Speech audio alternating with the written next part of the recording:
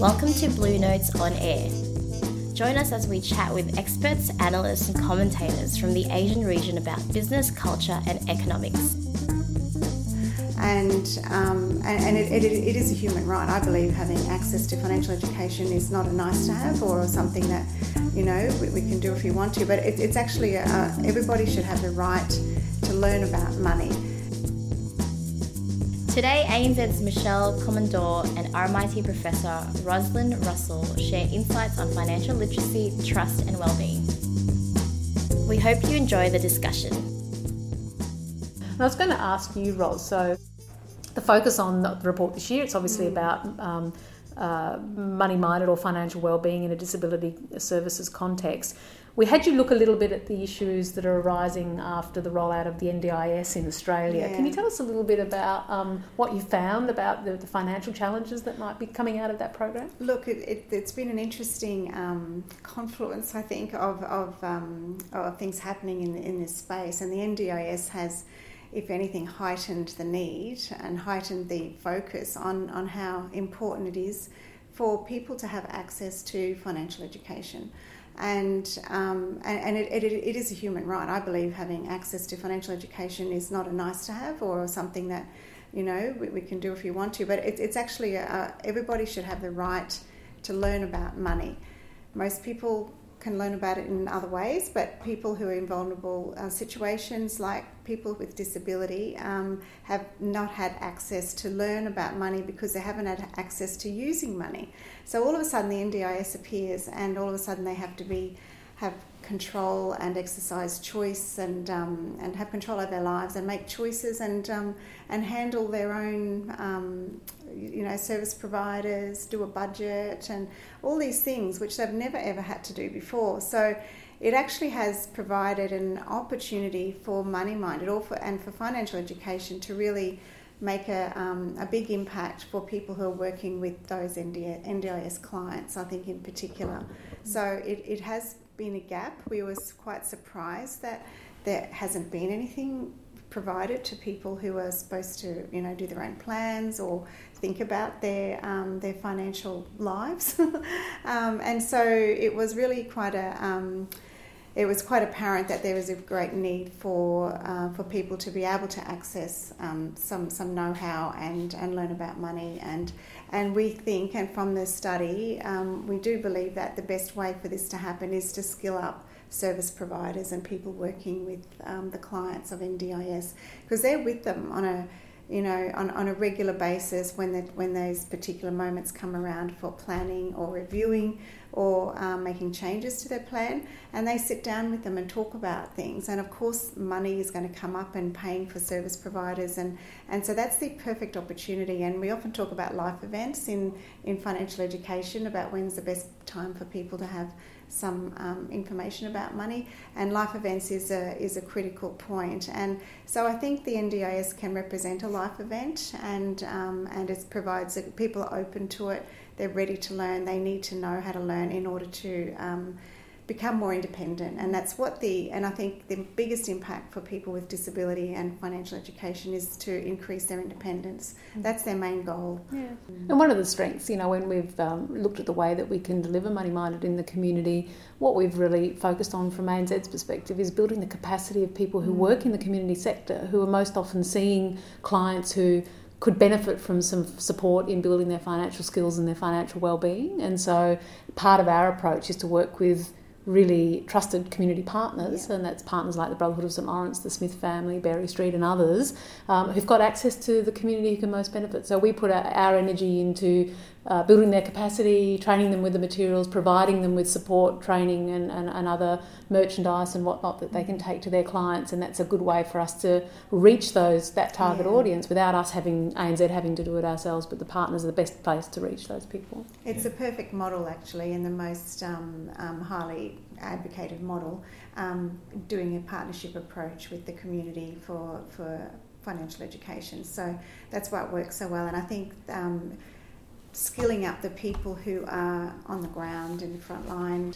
So in terms of impact, I think that would be one of the major impacts, is that it actually has the ability for the people who are the support workers, people who are supporting clients who are vulnerable and in need, having them with the skills and the knowledge and the resources means that it can go to a wider base and to where's needed. So it's a perfect model. And also the trust issue actually is really important, because that's the way that the community will have trust in the program, and that is one of the issues that comes up with the community, is about why are banks doing this, and we can't trust banks, so can we trust the program? But having it delivered through the community builds that trust, and also builds the reputation of ANZ, because through the safety and sort of the trust in the community organisation. So actually, one of the individuals from the autistic, we did a study with autistic individuals in this last research, and they were sort of talking about, why is a bank doing this? And he said, isn't it like, a bank teaching financial skills like the fox teaching the chickens life skills? and I thought that was really funny. But they all really appreciated the fact that the bank was investing in it and providing the resources for the community then to share the knowledge and the skills. And it's really important. I mean, that's something that, as you know, Rosalind, we've focused on for many years, is making sure that it's unbiased exactly. education material, and that it's not to be confused with, marketing or promotional material for our products and services. And that's part of that trust. It's about having Money Minded in the community, and having people over many years really understand that the essence of Money Minded is about building financial skills and confidence. It provides links to other resources, so it's not just about Money Minded. It sends people off to other sources like the Money Smart, the government website, which has been developed to support consumers with money matters. We hope that it's really held up as an unbiased piece of education. I think people have come to trust that over the years. And actually one of the good signs, which might be good for them, but is I think most in Saver Plus, they don't realise that ANZ are involved in it. So therefore, that's how unbiased it is. But then it is probably not good from a marketing perspective. So.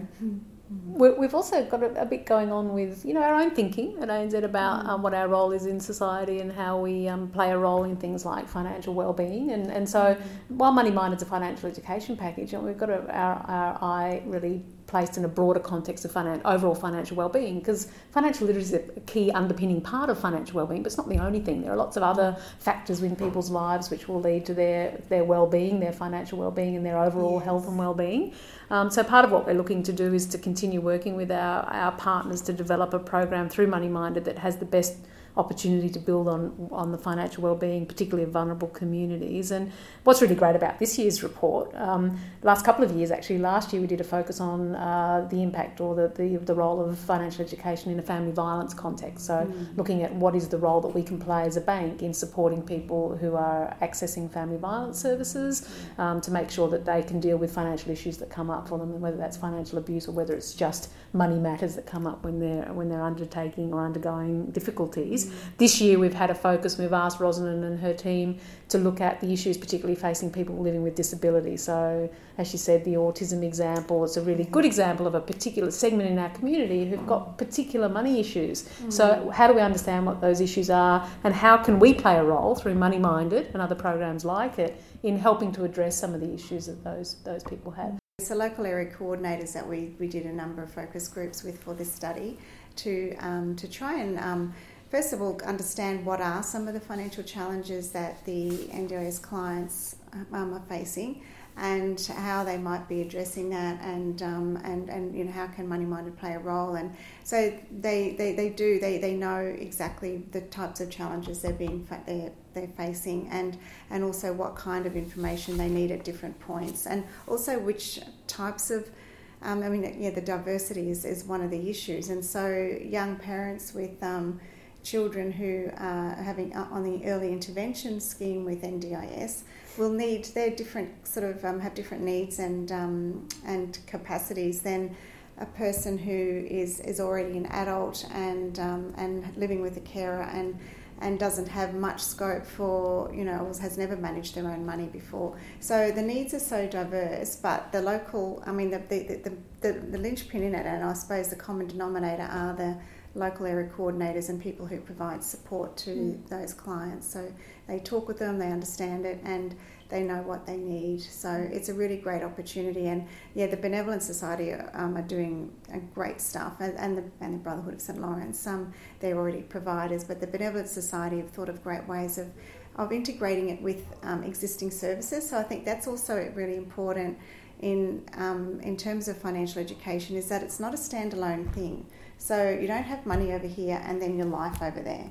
So it's money-minded is part of everything. It's important in housing, it's important in relationships, it's important in health, it's important in all aspects of life, and that's where the service providers can easily pick up, and that's what we found in the studies for over many years, is that to be able to pick up and know and have the confidence to talk about money with the people that need it has been a great benefit of Money Minded. So whereas before they were hesitant to talk about money because they might not have the skills or the knowledge of everything around them in terms of finances themselves. So that terms of upskilling has been really important and useful. In the research this year too, Rosalind and the team at RMIT, so you've done a lot of work in the broad disability services context and NDIS. 29% or something of clients of the NDIS system are from people living with autism. Is that right? That's the percentage? Yes, thereabouts? It was. Yes, yeah? It was. That's right. So it's a pretty significant proportion of exactly. the clients we're talking about. And part of the study that you've undertaken this year, there's been a companion piece where RMIT University has joined with Autism CRC to do a little bit of a focus study on the side. Can you tell us a little bit about that study? Look, that wasn't so money-minded specific, but it was a bit broader about what their financial lives look like and what are their challenges, what they would like to know, and what they're missing out on. And it was really, really interesting because they are so thirsty for knowledge because they want to be independent as much as possible. And it's everyday stuff, like, they're really interested in tax and things about superannuation. They hear things that go on, but they don't understand them. They haven't had access to that information. Most of their finances are set up by a parent, but then they can sort of manage it if it's simple enough. So it's the whole issue about complexity in financial information and wading through, navigating all that is really problematic for people with autism because of the neurodiversity that they have. It's just overwhelming, more so than it is for us.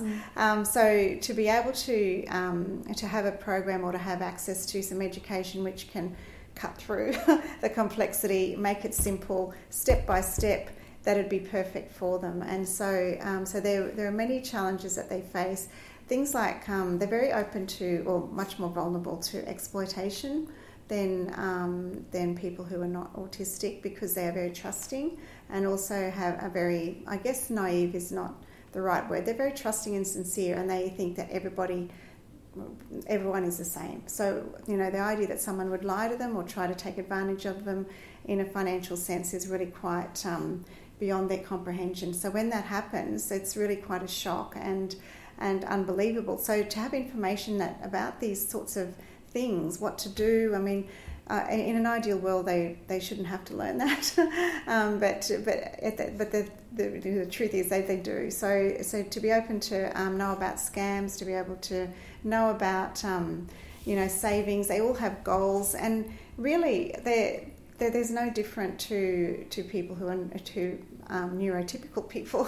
Yeah. They all have things that they want to save up for. They all have things that they want to do, and they all have interests, and they would like to be able to be an independent consumer where they feel they can participate in life.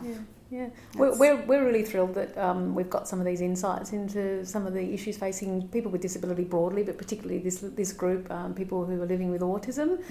We don't, with Money Minded, propose that Money Minded is the answer to everything, not by any stretch. I think Money Minded can play a role, but there's lots of really broad questions about overall financial well-being that this report and the report that RMIT has done with Autism CRC really gives us some great insights into really what makes financial well-being possible for all different segments of society, and we're really looking forward to working a lot more with Rosalind and our partners to explore that even further in the future. And it is possible. There are varying capacities, but it's really, really possible for them to participate fully in a financial world if it's presented and delivered in a way that they can grasp, basically. So it's really it would make a world of difference for them. And another thing about Money Minded too, internationally, in the report we have a case study of some work that the team has been doing with people living with disability in the Philippines. Mm-hmm. And so, we're talking here about quite a lot of issues that really transcend country borders and that they can apply equally. If ANZ's operating in Australia, there's a role we can play here, but there's a role we can play in our other markets as well, other places where we do business. So part of our consideration going forward is what are some of those common themes around financial wellbeing, and how do we start to, as a bank, invest in things that will really be able to make a difference for some of these people.